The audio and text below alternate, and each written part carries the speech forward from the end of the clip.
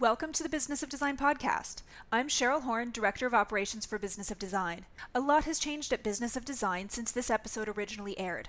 For the latest information and rates on events and membership at Business of Design, head to businessofdesign.com.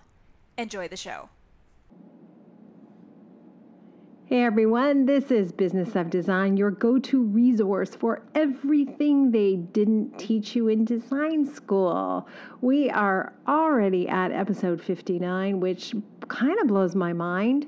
The time has gone so quickly. Then again, Business of Design launched in 2005. Our first volume, Business of Design, Have the Professional Life You've Always Wanted, launched in 2009. And I have to say, although Business of Design is my passion project, I make a living the exact same way that you do, designing, building, and decorating homes. So Business of Design is a side hustle.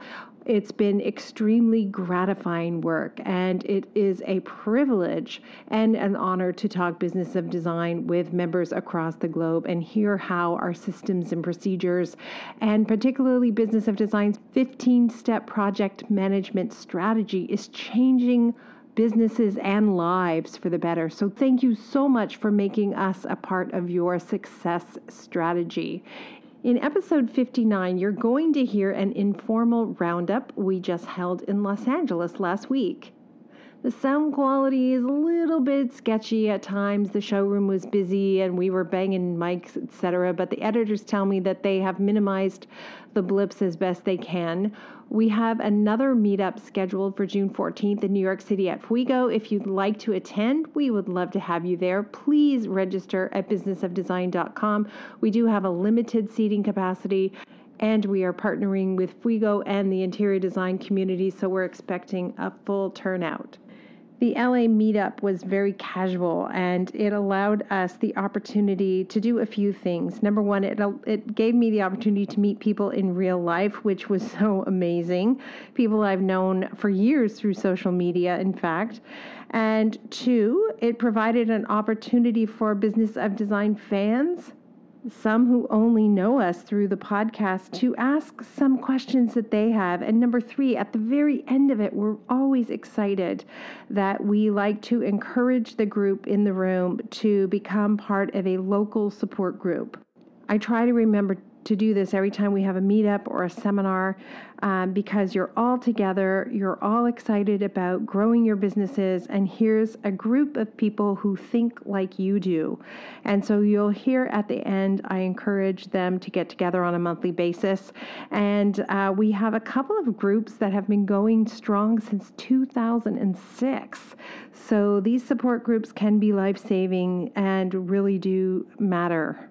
Before we launch right into the questions from the LA group, a little housekeeping. The Palm Springs Elite Retreat, October 18th to 21st, has a soft sold out sign on it.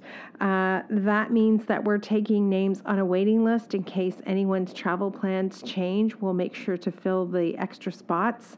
If you're interested, please get on our waiting list at businessofdesign.com. Cheryl Horn will hook you up. I already mentioned the June 14th event in New York City. Sign up for that ASAP. And if you are in the Dallas, Houston, or Austin area, and you'd like to help us create a Business of Design meetup, we would love to make that happen. Let us know you're there. I've got a really close friend, in fact, my oldest friend in Dallas, and I need an excuse to go and visit her. So help me do that, if you will. Welcome to the Business of Design podcast with Kimberly Selden. Business of Design is the coaching community for independent designers like you. We know it takes more than hard work and talent to successfully run a professional design firm. There are proven business strategies that can solve your immediate business challenges and transform your life. Don't try to do this alone. Join today and you'll have access to more than 100 video courses plus Kimberly Selden as your mentor and guide. Unlike traditional coaching, which can take years to produce tangible results, BOD is a fast track to immediate results for independent interior designers, decorators, architects, stagers, and landscapers just like you. Monthly membership is only $67.50. Annual members save 2 months and have access to Kimberly's contracts. What are you waiting for? We all know design matters. At Business of Design, we think designers matter too. And now, back to the show. everybody. You're in the right place. This is Business of Design, episode 59, and we are coming to you live from Los Angeles and the Kravitz showroom. Yay! Reluctantly, they're like applauding for us in the middle of the showroom. But we're really happy to be doing this. Thank you to Joanne, is it Dosick, who suggested we meet in real life. You're in Manhattan Beach, I'm in Santa Monica. We're like, this is crazy, we're so close, why don't we hang out? And here we are hanging out. I thought it was funny when I came in, I immediately did some sourcing for client fabrics and pulled some. And Christina, who signed up to be here today, you came in and did the same thing. You started sourcing for fabric. So it made sense that we came to Kravitz since we use them as a resource all the time. And let's be honest, it's one of the few trade resources that is actually protective somewhat of the proprietary work that we do. So we appreciate it and we want to give back. And they gave us wine. So hello. So Janine, you want to say hi? Janine Laudenbeck is our program specialist. If you came with us to High Point, you already met Janine, but... Hello, everyone. It's great to be here. And I love that we're here at Kravitz and we can talk about sourcing and some of the other questions that you all have. As you know, Kimberly Selden and Business of Design is a great tool for us all to use as we look at ways to improve our business. So We're excited to be here. So this is casual, you guys. This is meant to be your time. There's nothing really scripted or studied. Come on in. You're not late. Help yours walk. I recommend you walk this way and grab wine on your way to finding a chair. You're not stranded in your seats either. At any point you want to get up and get more wine or anything. Hi, how are you? Okay, good. Okay, so... Thank you so much for meeting all of us and being here and answering our questions. First question I have is very rudimental. It comes to the consultation. Okay, you get someone to finally pay for your consultation. You meet with them, and you realize you don't want to work with them. Do you give them back the money? Do you refund them? How do you handle that? If you meet with the client and you don't want to work with them, how do you deal with that? The reality is when I go to that consultation, I am keen to give them vital information that is useful and helpful. So if I have done my job in 2 hours, I've given them a ton of good information that they can use. I don't owe them a return of that information. That consultation is a look-see that's been paid for. Lots of LA designers go to look-sees. I think that's a really bad practice. I don't think you get very many projects when you go to look-sees. If you stop going to look-sees, when you go to the consultation, you get 99% of the jobs, right? Has anybody else had that experience? You went from, so nodding heads. How do you tell the client this is not going to work out? Really hard to do. So I've had 2 experiences where I had to face it head on. One was a couple and they kept bickering during the consultation, and in particular he belittled her. Like she would say something, he'd go, well, of course she wants that. She doesn't have to pay for it, stuff like that. So at the end of that consultation, it was one of the most uncomfortable, I can think of 2 times, one of the most uncomfortable things I ever had to do. But I said, I don't think we're the right firm for you. And they said, why not? And I said, I don't think you guys are on the same page. And I can't have my staff in the middle of a feud. So you guys need some things to work out and then call us back. And they were really embarrassed, and it was really hard to say.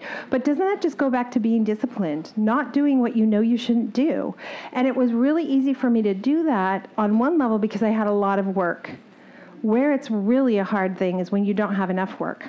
Because you don't have enough work and you damn well know you shouldn't take that job, and you go, I'm just going to do it because I need the work.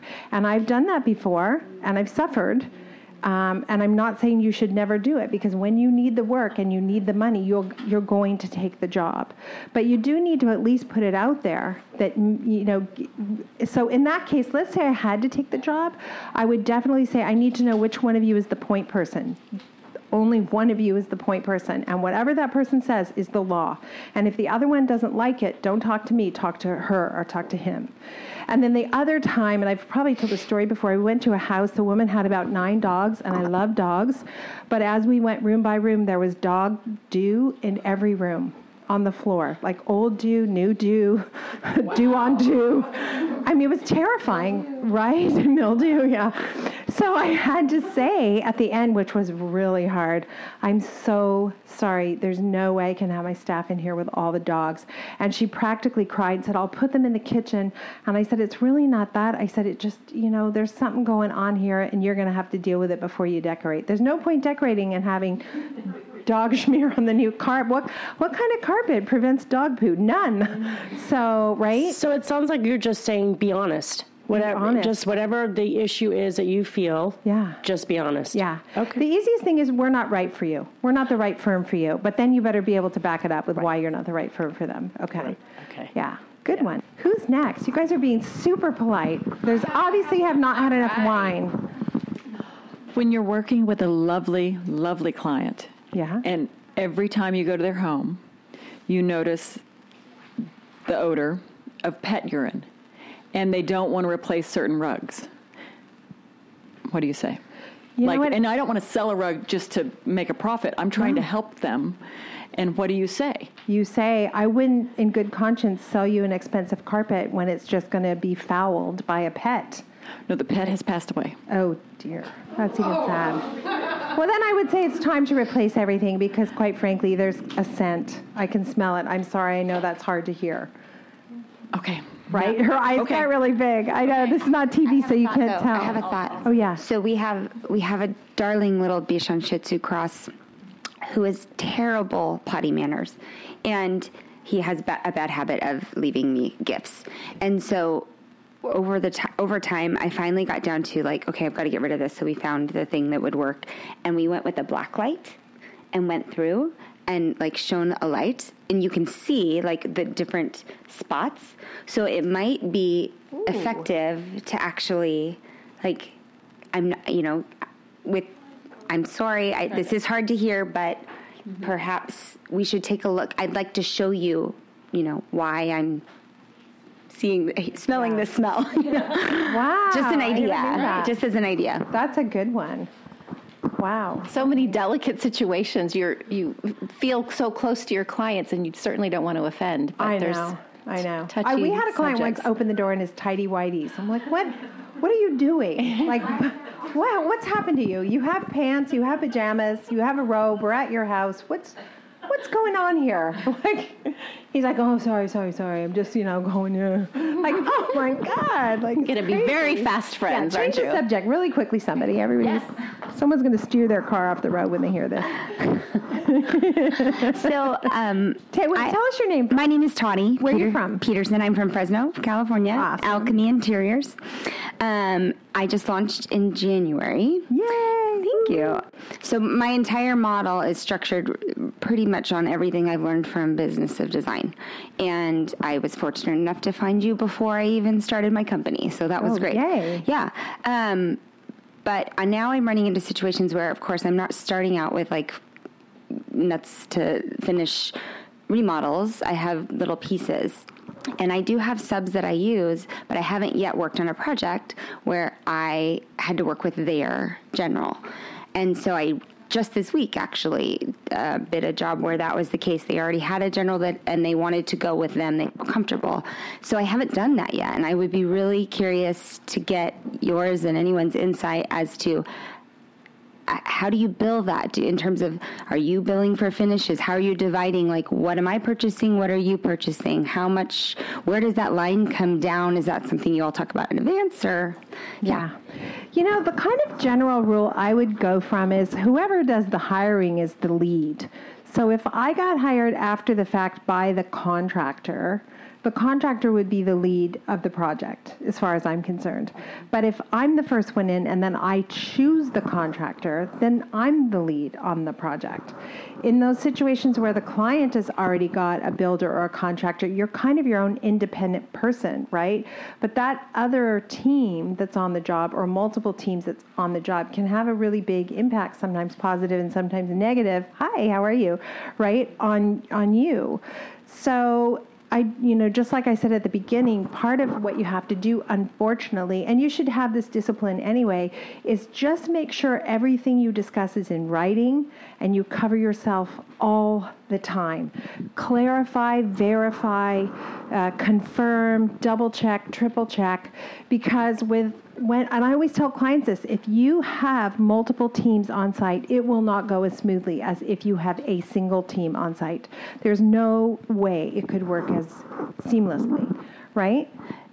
Same situation, and I came on to a project as the second designer. So the first designer got fired? yes, And So wait a minute, we get fired sometimes? Oh, nervous laughter throughout the room. Yeah, go ahead. Tell me your name first. Ann Carr. Hi, Ann. Nice to meet you. So anyway, the builder was sort of the lead person. He was showing me the ropes and sort of telling me, whispering about what happened to the other designer. But so we worked out this agreement that I choose all the finishes, and I bill hourly for that, and he orders it, so I don't know what he's marking up. But then as soon as we switch over to furnishings, then I can do the markup and the hourly. That seems sort of reasonable. But it takes a lot of time to choose all the finishes. So it did add up. It is a negotiation, and what you proposed, Anne, sounds pretty reasonable to me. So when I hire a GC on a big job, because we've got a few full design builds right now with our GC, the GC and I will kind of negotiate in the beginning who's going to get what trades. I have a painter who's worked with me since 1991. I always want my painter. And the contractor's like, I don't care, you can have the painter, but I want my tiler. I don't care, you can have the tiler. I, for some reason, can never find my tilers are always crazy. I don't know why. So we kind of do this little dance. But you're right. Typically, the cutoff point would be when it gets to furnishings or whatever. And the only reason I wouldn't let the contractors, well, there's a lot of reasons I wouldn't let the contractors do everything.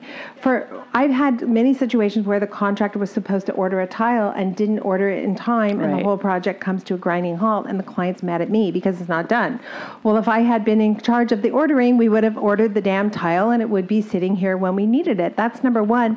But number two, we had this situation where we used to, years ago, maybe 10, 15 years ago, we would let the contractor order things like tile and those hard manly surfaces, And we had a problem with one of the tiles after it was installed, and I went back to the tile store to say there was a problem, and they're like, who are you? And I'm like, well, we're Kimberly Selden. We bought this tile. Wait a minute, you didn't buy the tile. We don't know you. Oh, so-and-so contractor bought it. Well, he's not here. Where is he? And I realized at that moment that tile store had no relationship with me, and therefore they were not invested in making me happy. Where if I work often with a company and they get to know me, like Kravit or whatever, and I call them and I say there's a problem, they go, oh, she's a good customer, we're going to take care of her. So there's a real advantage to being able to do your own procurement. But in California, it's a little tricky, right? Because you really need your contractor's license. And we have a contractor that we know very well, and we've been talking to him about doing a podcast about whether or not designers should become contractors, what's involved. It seems like it's a fairly simple test that we'd have to take, which would only enhance our knowledge, and you pay a fee. So if that's all it takes to make sure that we can, okay, we're going to go offside about that. But we're actually working on all these details now with a couple of builders and with a lawyer. So I'm going to ask you about that for sure. But you do have to do a bit of negotiation. I will spend hours, say, with someone doing all the appliances, and he'll want to order it from his contact and not mine, who doesn't get paid then. And so it has gotten tricky. I'm not saying it's foolproof at all, but that's what we arranged. So you want to stay in your integrity all the time, and when you're talking to the supplier of those appliances, you can just be straight up with them. I don't know if you're going to get the order.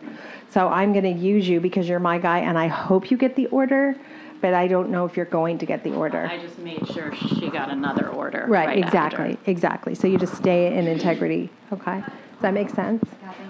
Okay, good. I think what we know is that conversation between designer and contractor is going to happen. It's a matter of whether or not you're proactive or reactive. Yeah. And so it's different with every situation, I'm sure. And it's always a good idea. It's always a good idea to have a conversation directly with the contractor. We both want to make the client happy. Can we both look good on this job? Is there a reason I need to be under the bus and you need to be driving the bus? Could we not both be on the bus with the clients, looking happy? And there are times when I've had that conversation with builders and things have gotten better. And then there are times when I just simply can't work with the builder. And no, I refuse to have a conversation with your builder. It's just not going to be fruitful. So it's challenging, right? Which always comes back to, for me, then you've got to set yourself up. I think I want to set myself up in a way that ensures I'm going to be successful. And that means a contract that protects me so I'm not afraid of litigation. And it means processes and systems so that I know exactly what to do when X happens, because I guarantee you X will happen. It always happens. Okay, any more questions from the floor? Yes. Hi, I have a question about contracts, actually. I am a little bit super nerdy when it comes to contracts, almost to overkill, to where I'm like going over and over and over every aspect of my contract to where I'm almost scaring the client off because I'm very protective in the very beginning. And I wonder, and I've heard even on your show that it was another designer, it was a famous designer from Miami, I think. And he said, the truth is your contract isn't worth the paper it's written on. If somebody wants to sue you, they're going to sue you or you're going to be pulled into a lawsuit. And what really is the truth about how protected we are by our contract, what parts really protect us, and what is just overkill? Like what is really, like how protected do we get to feel by our contract? So that was Stephen G., and he's 100% right. And it's the reason that I go ballistic when I hear people say, don't buy anything on behalf of your clients. Let your clients buy it directly because then you will have no issues ever getting sued. It's simply not true.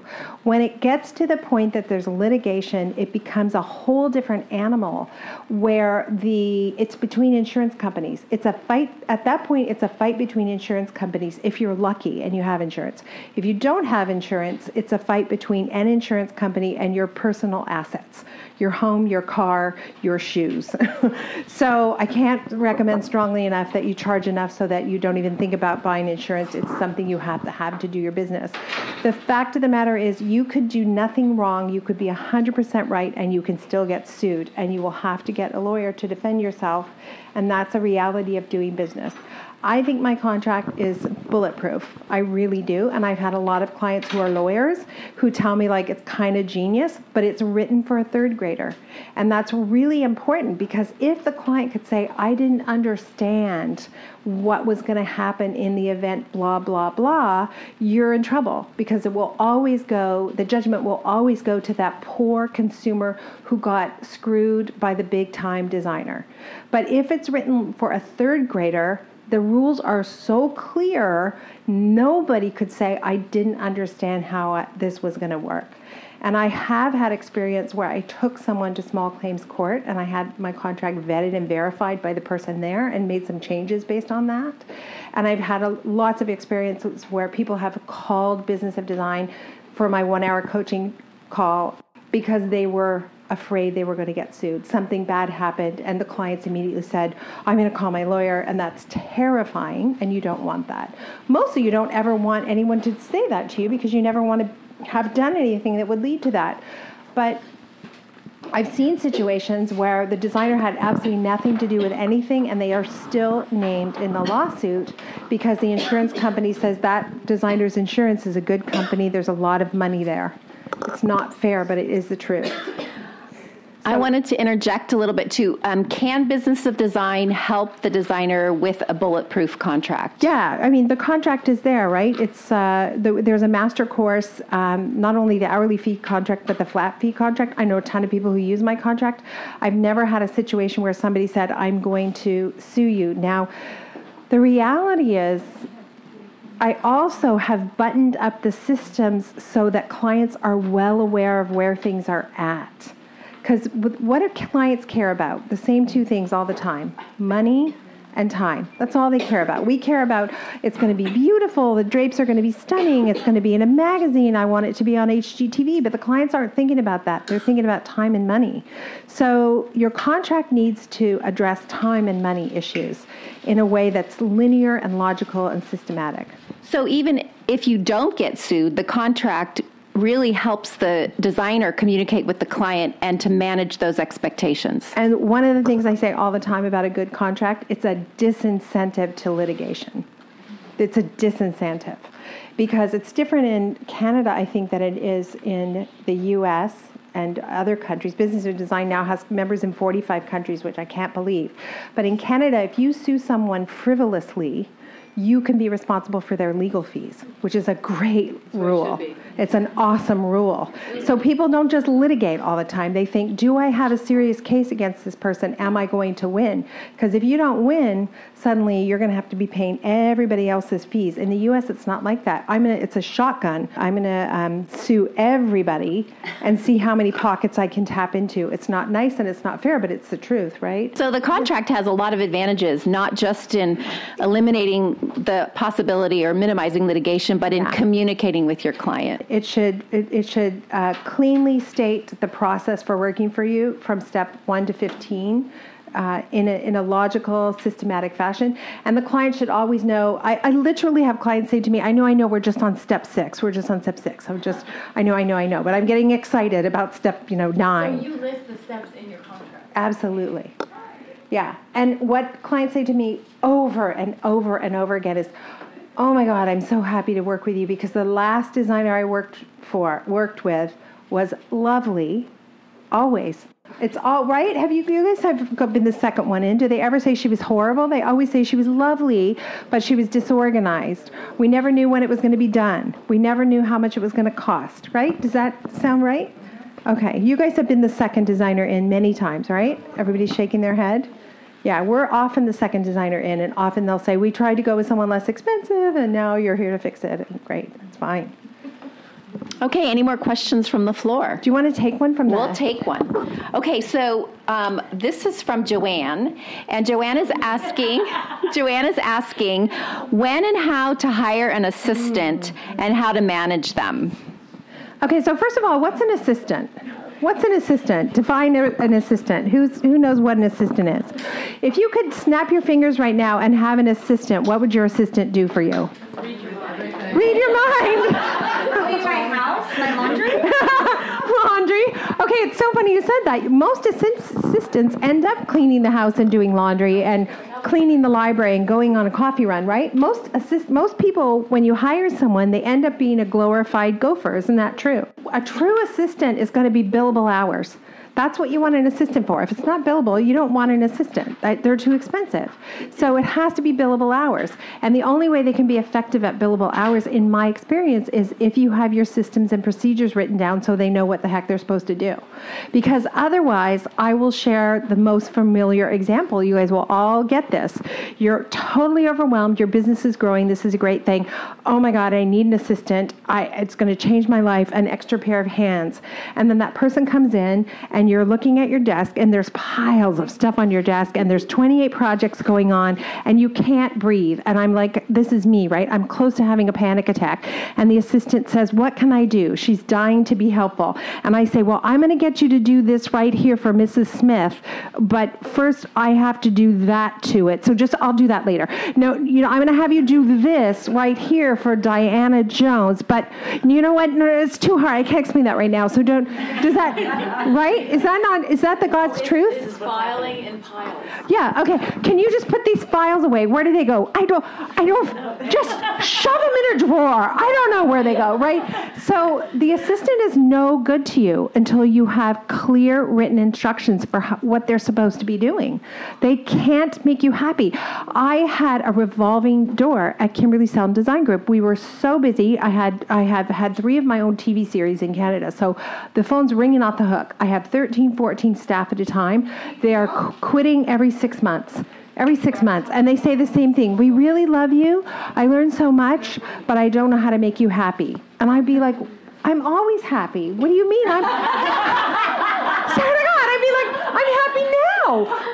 Why are you quitting? Like, I thought you loved me. I love you, And they would always say, I don't know how to make you happy. It's because I would say, could you file that for me? And they would put it in the drawer, and that isn't how I wanted it. And so somehow or other, I would either come in and stay till midnight, and I would put it where I want it, and they would see that I corrected them. Or I would say, that isn't where I want it. I really wanted it over there. So no matter what I asked them to do, they failed. They fail. And I remember just getting to the point where I had gone through the, 88th member of the team, and I thought, I just can't do this anymore. Why bother training them when they're going to quit in 6 months? So they all became like glorified coffee runners. Go return these fabrics. Go pick up this blah, blah, blah. We need light bulbs at Mrs. Jones's house. So go pick up the light bulb. These are tasks you can hire TaskRabbit for. You don't need to have an assistant on your payroll to do that stuff. So for me, in my experience, when I started writing down systems, and I'll tell you one of the systems that made it all come together for us, it had to do with fabric. We had, one day we looked down in our basement was where our fulfillment room was, and we had like 68 bolts of fabric down there. And I'm like, where is the fabric for Mrs. Jones' sofa? I don't know. We're digging through fabrics. We're throwing fabrics. We're lifting and lugging fabrics like a lumberjack log roll thing going on in the basement. Nobody can find Mrs. Jones' fabrics. And I'm like, we've got to have a system for tagging these fabrics. Why do we have this pile of fabrics in the basement and we don't know where it's going? So somebody said at that point, we had already started writing down a few of our systems. I'll write a operations page for how to tag fabrics. It sounds so dumb. It was life-changing. When a fabric comes in, you verify it's the right fabric, it's the right quantity. Then you type up a label. The label is exactly like this. The name of the client, the room it's going for, the item it's going for, where is the fabric getting shipped to? Because it's not living in our basement. It's supposed to go out to the drapery maker or the upholstery maker or the whatever. It was so, once we wrote it down, interns could tag fabrics. We could say to the interns, here's the page from the operations manual. We need all the basement fabrics tagged. Boom. It became the idiot's guide to tagging fabric. Once I started writing those systems down, one at a time, I realized these systems actually are life-changing. And then one system led to the next system and the next system and the next system. With regards to like having systems in place, do you use any of the sort of online software like Ivy or Studio Webware or Design or whatever it's called now? Because I'm trying to sort of organize my own systems and I'm just using spreadsheets and adding like inserting imagery just to kind of, and I don't really know what the best thing to do is or whether those programs are actually worth investing the money in. I think all of those programs might be great and might be worth investing the money in, but Excel and Word work perfectly fine. You still need a systems for entering the information, for transferring the information to a client estimate, a client purchase, or a supplier purchase order, and then a client invoice. And all of those documents in Excel and Word are part of their on Business of Design. We offer those. You can take the tools we've created and download them. Typically they're in PDF and Word and Excel, so you can take our logo off and add your logo. I hear a lot of people sort of, and not you, but we heard a lot of this at High Point. They think somehow that these software packages are going to streamline their business. They're not. Your business has to be streamlined before it's streamlined, and the only way to streamline it is systems and procedures. And there's just if you want to play the violin, you practice the scales over and over and over and over until your fingers are bleeding and you make some wrong notes and you go back and you try again. And it takes years, and one day you look up and you go, I'm amazing at playing the violin. Like, I feel like I'm amazing at running my business where I couldn't play one note 15 years ago, not a single note. So these systems are awesome, but I think it's something you incorporate after you have your other systems in place.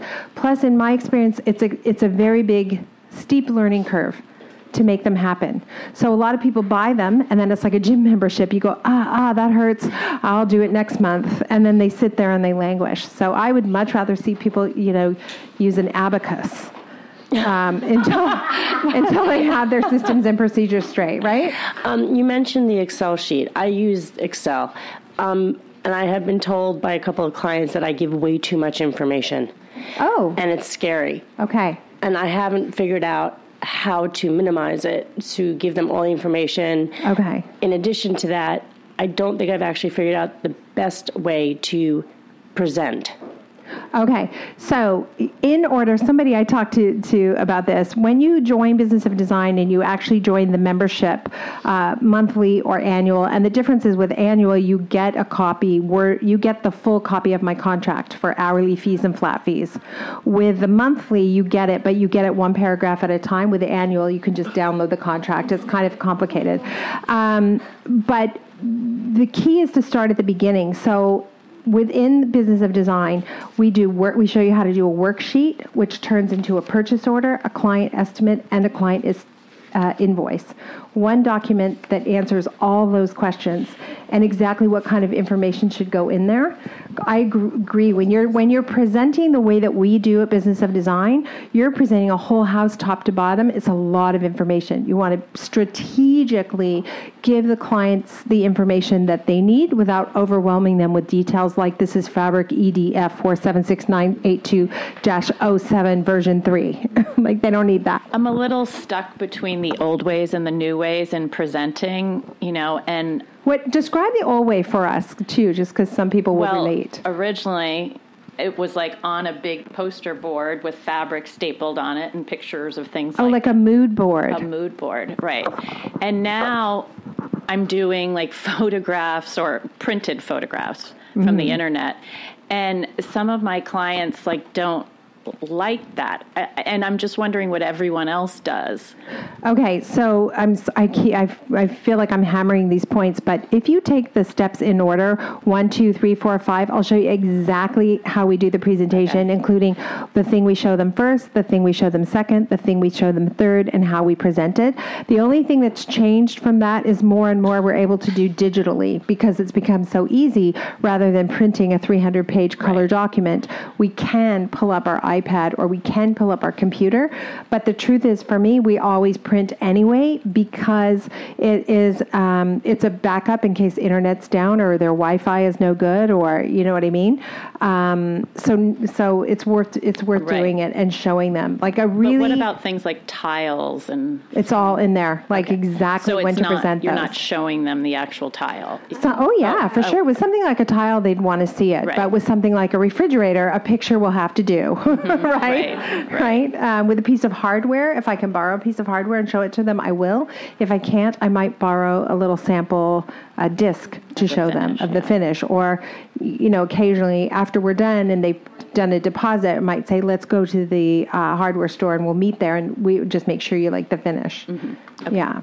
But it's very, nothing is left to chance, and everything is designed so that you start at step 1 and you get off at step 15 and you never get off in the middle, because 90% of projects get off in the middle. And that's when we get hired after somebody else has been in, right? It's already in the middle. There's already things in place and you're like, I wish that wasn't here. I wish I didn't have to work around that elephant in the room, right? In terms of delineating systems and keeping them all in one place, is there a resource that you've come across that you're like, I can't do without this technology? Dropbox. Okay. Dropbox. It's cloud sharing. I'm here in LA today. Kathy's working in Toronto. Victoria's in Toronto. Someone else who does drawings for us is in British Columbia. We don't have to be in the same town. We jump on a Zoom call, and we're sharing files across countries. And my business just keeps humming. And wherever I am, whatever I'm doing, I just jump into Dropbox and I know where everything is.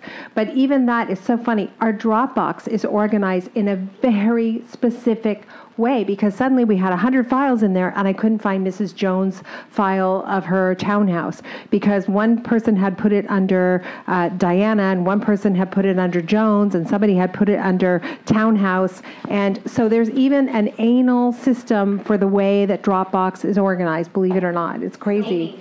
It's a naming convention. It's protocols. It's a style guide. When you work in the magazine world, it's a style guide.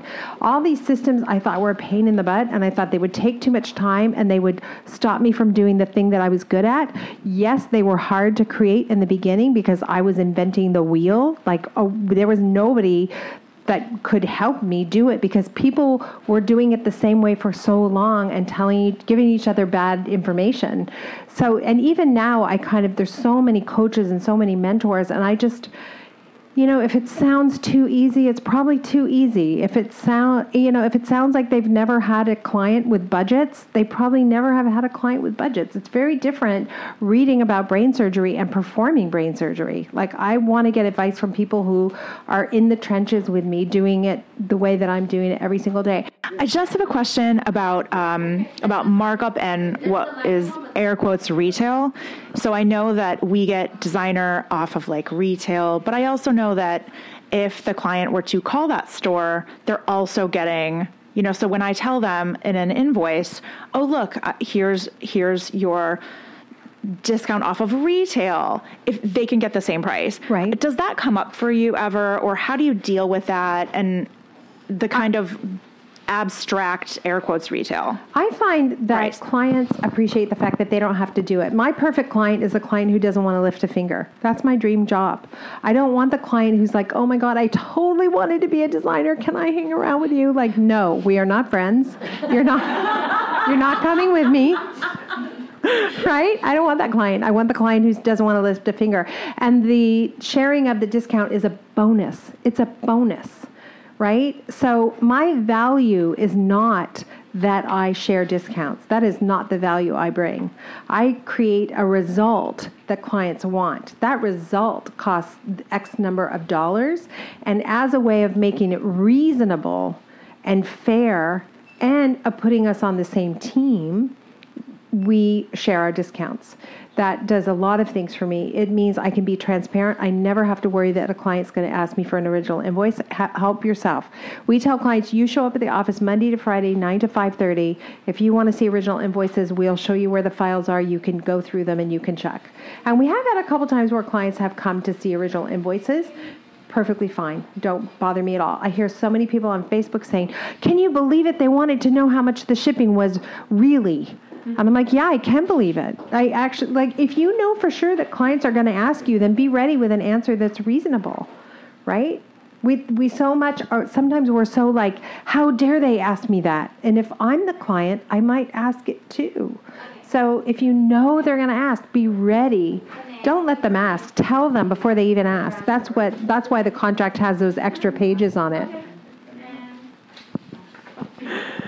This has gotten heavy, you guys. It's Lucy, right? Sandra, so close. Where's Lucy? You're Lucy. Okay. I am obviously not doing the 15 steps exactly, or I wouldn't have this question, but at what point do you stop kind of like the back and forth with the client? So we're doing our presentations somewhat similarly, and we have it all planned and all works together, like enough wood and metal and whatever, this combination. And then all of a sudden, like, they don't want that chair. And all of a sudden, the table doesn't really work because you don't want to have 3 black things in the room. And then you swap out the chair and they have to change the table. But then they want a table with 2. It's like, it feels like this never-ending thing. We charge hourly, thank God. So it's like not that big of a deal. But it just makes us look unorganized. Yeah. Things drag on. Where do you just draw the line? Our contract says we do 2 revisions, but you can't just say, sorry, you have to pick one of these. Okay, so your contract has 1 revision too many. Okay. And if you charge by the hour, they can do 500 revisions because you just charge by the hour. Sure. So you don't even need that in an hourly fee contract. You need that in a flat fee contract. Yeah. Like, if I cut myself right now and bleed on the floor, will this be over? Yeah, I understand. Okay, so I that doesn't happen anymore because we tell the clients we're front end loaded, meaning there's a very big investment up front. So by the time we get to the presentation, all the client is thinking is, I want to write a check and place the orders so this stops because it's expensive. Sure. They're not thinking, I'm going to swap this and that. We just don't have that problem. We used to have that problem when we left open-ended pieces. But we don't, though. I mean, maybe our designs are just bad, but I feel like it works. It works well, but there's just still little things. At what point do they want to swap the chair? When exactly? So we don't get a check the day of the presentation. Okay, that's where I'd start working right there. Okay. I would get the check the day of the presentation. And you don't get the check the day of the presentation by asking for a check the day of the presentation. You get it by having it in your contract that that's what's going to happen. Right. And then reminding them before the presentation that they'll want to have their checkbook ready because at the end of the presentation you expect a deposit check in order to place the order.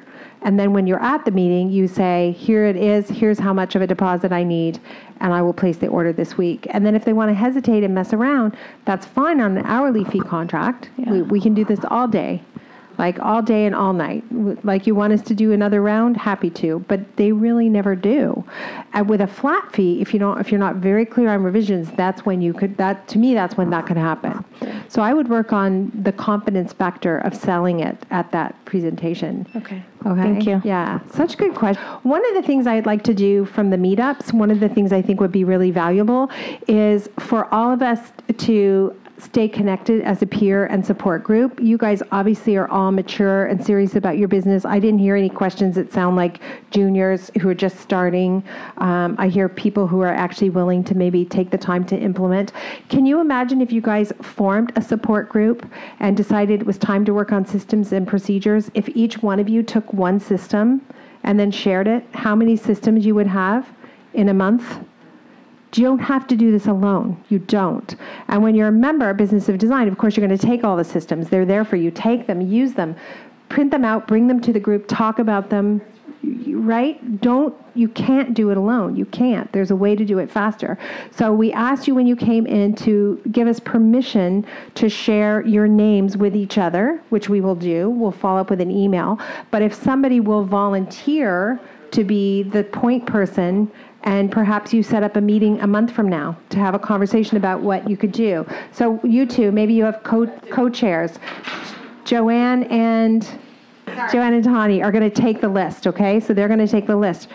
Get the speakers you need to get the questions you need answered. Get a lawyer in here. Get a contractor in here. Get an insurance company in here, right? Use the time wisely and share with each other. But not with anybody who wasn't here. Right. One of the things that Business of Design believes is that when we elevate our business, we elevate the profession. And that's the advantage of sharing with meetups like today. Yes. So we're happy you're here. I'm thrilled you're here. Our next meetup is in New York City on June 14th, and that's going to be quite a big party at Fuego, which will be super fun. You're all welcome to come to New York. It will be a business write-off, which means half price for a trip to New York, which is great. We're going to do the draw, so somebody's going to win the 2 tickets to the Venice Design Series this weekend, $500 value. And the money went to a great cause, so we were happy to purchase the tickets on behalf of everybody. And thank you all for being here. Thank you so much. I appreciate it.